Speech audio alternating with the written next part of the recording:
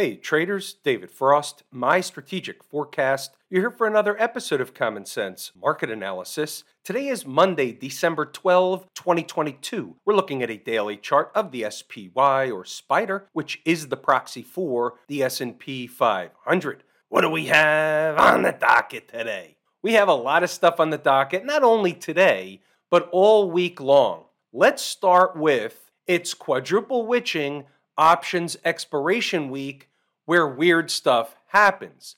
Secondarily, we talked about this last week, we had a very large spread between the March futures contract, March of 2023, that's the expiration of the ES futures contract, and we had a large spread between that one versus the outgoing contract, which is the December contract. And all of a sudden, lo and behold, we had a nice big healthy up day today, but that's not all.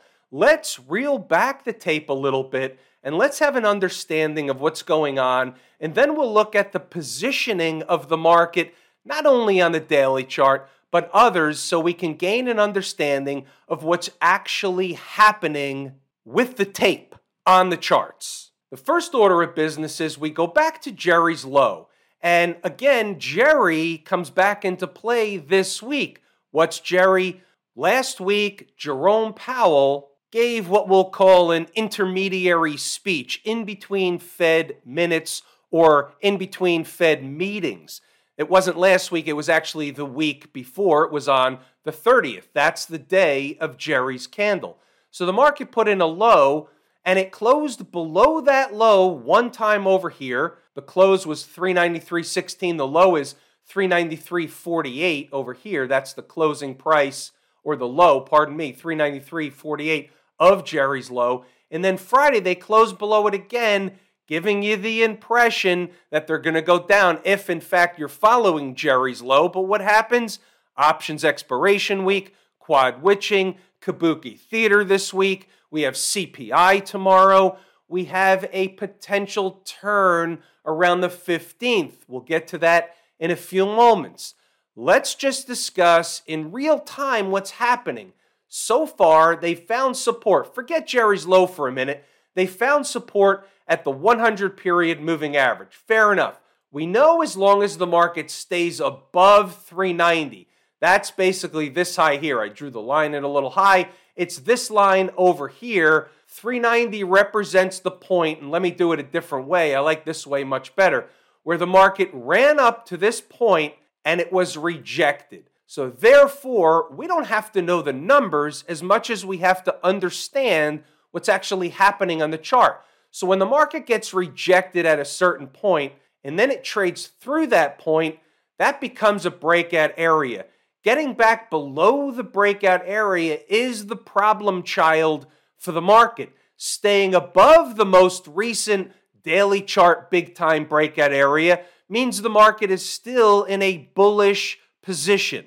Now, what we were doing is using Jerry's low to understand that the next place down was that breakout area around 390, give or take. Well, here we are again above Jerry's low. We're not paying attention to Jerry's low anymore. Why is that? Because Jerry's coming back around this week. We have the 2-day FOMC meeting, so we call it Kabuki Theater because all things can happen. The market can whipsaw, and being fueled by the fact that we've got quadruple witching options expiration week, we should expect some whipsaw type behavior. So what do we have tomorrow? Tomorrow is Turnaround Tuesday. Okay, fair enough. Where's the market now, and where is it in relation to a place that it could potentially find overhead resistance? Well, let's take a look at it like this. The market is running a test of the most recent breakdown candle high. Comes in right around 400. We're calling it 400, give or take. What's today's closing price? 398.89. What's today's high? 398.95. So they basically closed on the high, within pennies of the high. So at least we could say from today's perspective on the late day run up into the late day melt up operation, or as I like to call them, late day jam sessions. And this is what looks like a jam session on a 10-minute chart. It's just a relentless move to the upside, no sellers to be found. So now, how do we read this coming into Tuesday? Well, it's actually quite simple.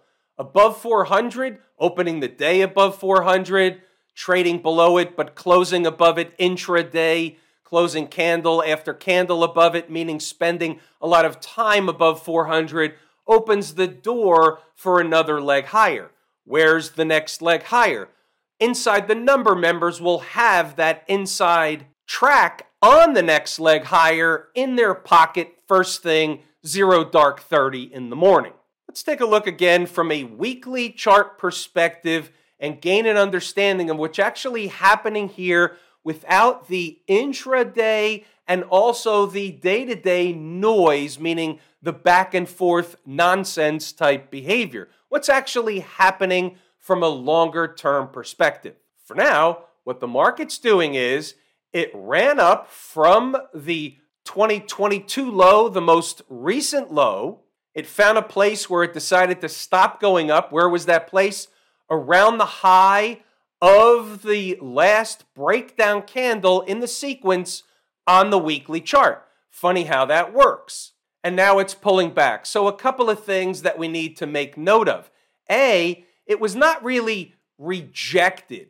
It stalled, it's pulling back, and in the sense of a weekly chart, it's basically going sideways above the 20-period moving average in the upper range of this move from low to high.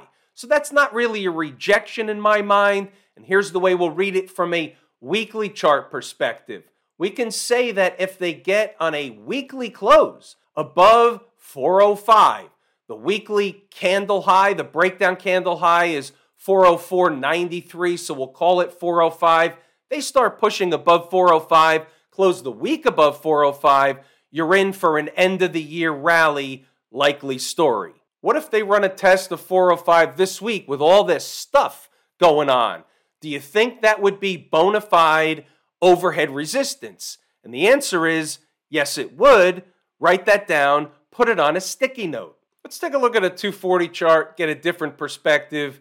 We'll talk about some things we just talked about, but looking at it from the 240 chart perspective, here's the same number. The high is 400. It's 399.99. It's 400. Okay? If they get above, they're going to start pushing to where? Well, to get inside the next big breakdown candle in the sequence on the 240 chart, that high is, oh look, 404.93. The same number we just talked about from the weekly chart perspective. So just from a logical standpoint, let's say the bulls are in control for another day or two. Where are they going? They're going to 405. Let's say they're not in control. Let's say they find overhead resistance and the bears take over control, for example, on Turnaround Tuesday. What's the reason? The reason is they ran into what? Yeah, you got it, 400. Put this stuff on a sticky note. And by the way, what's a secret number?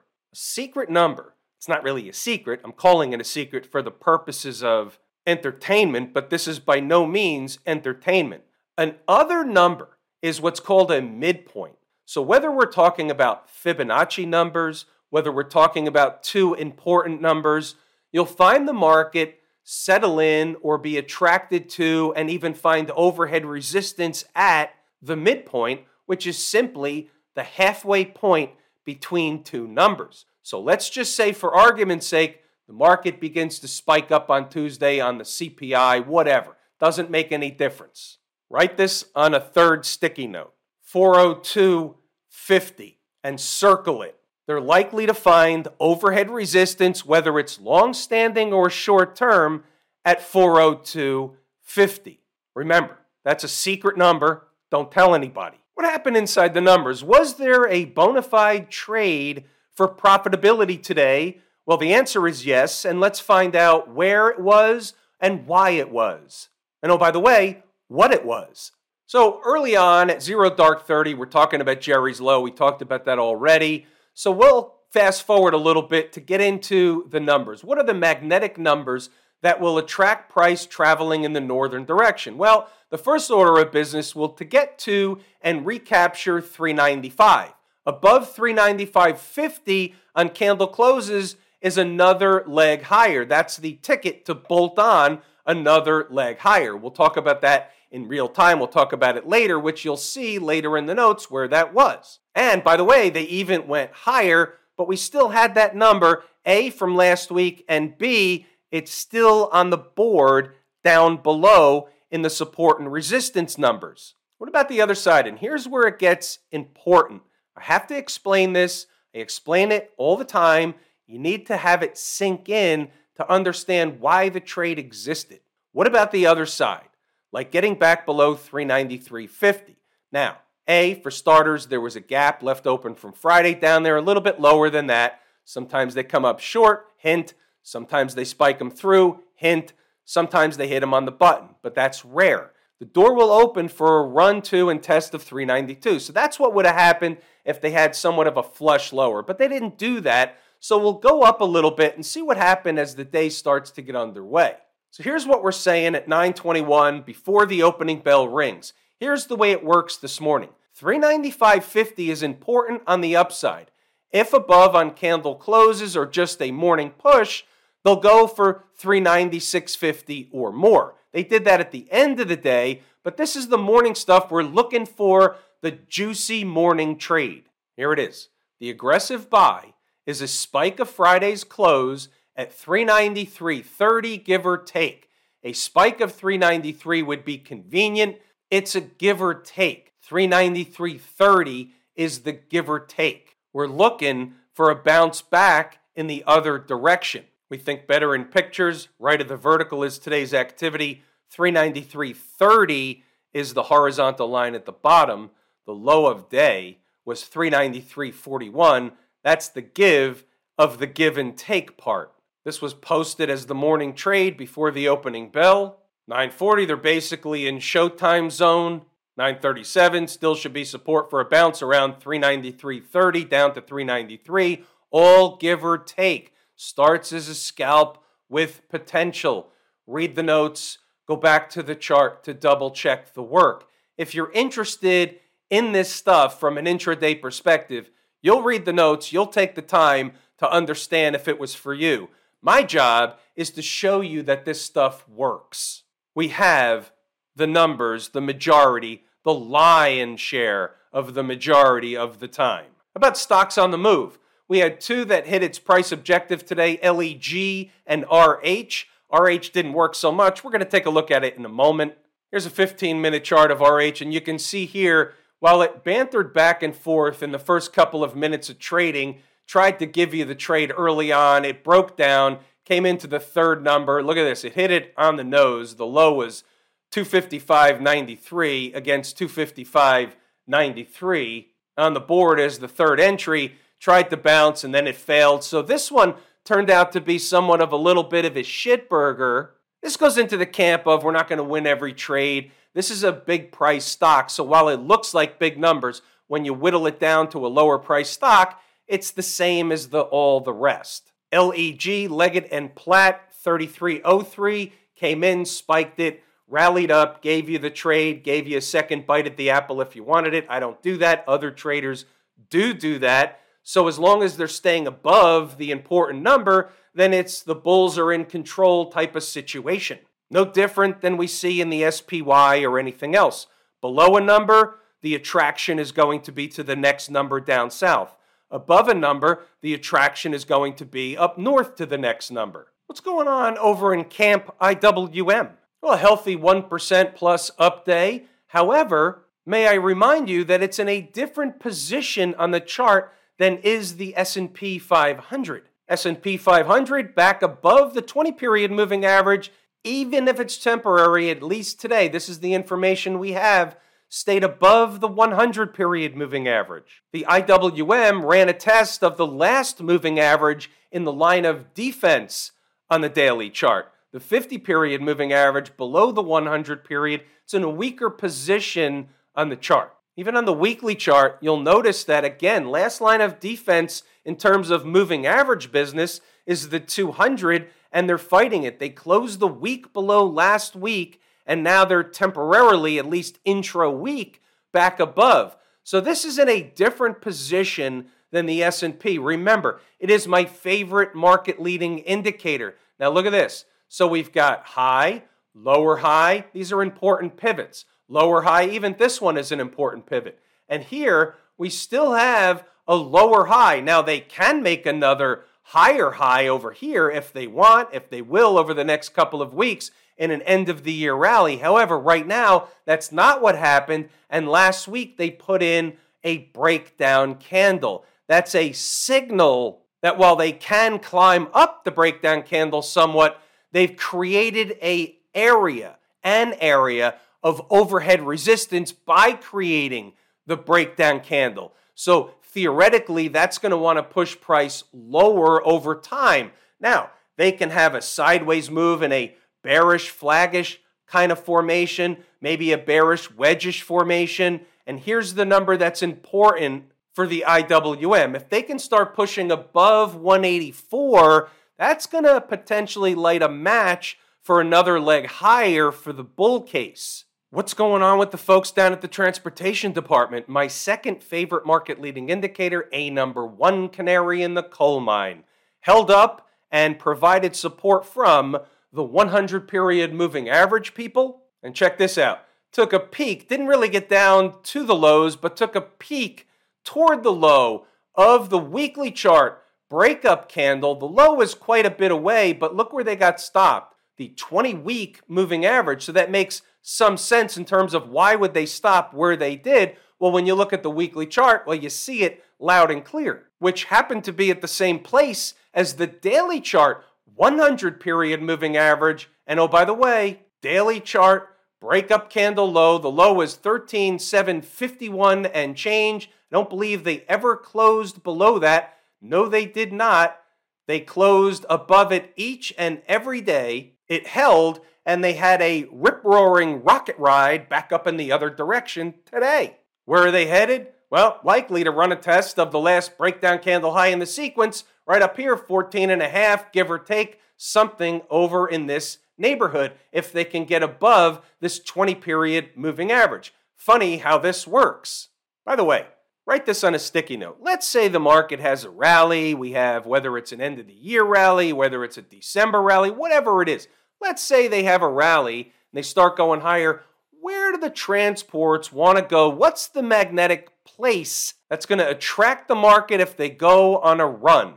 How about 15,250? Put that one on a sticky note and smoke it. What about the Q people? Remember the Qs?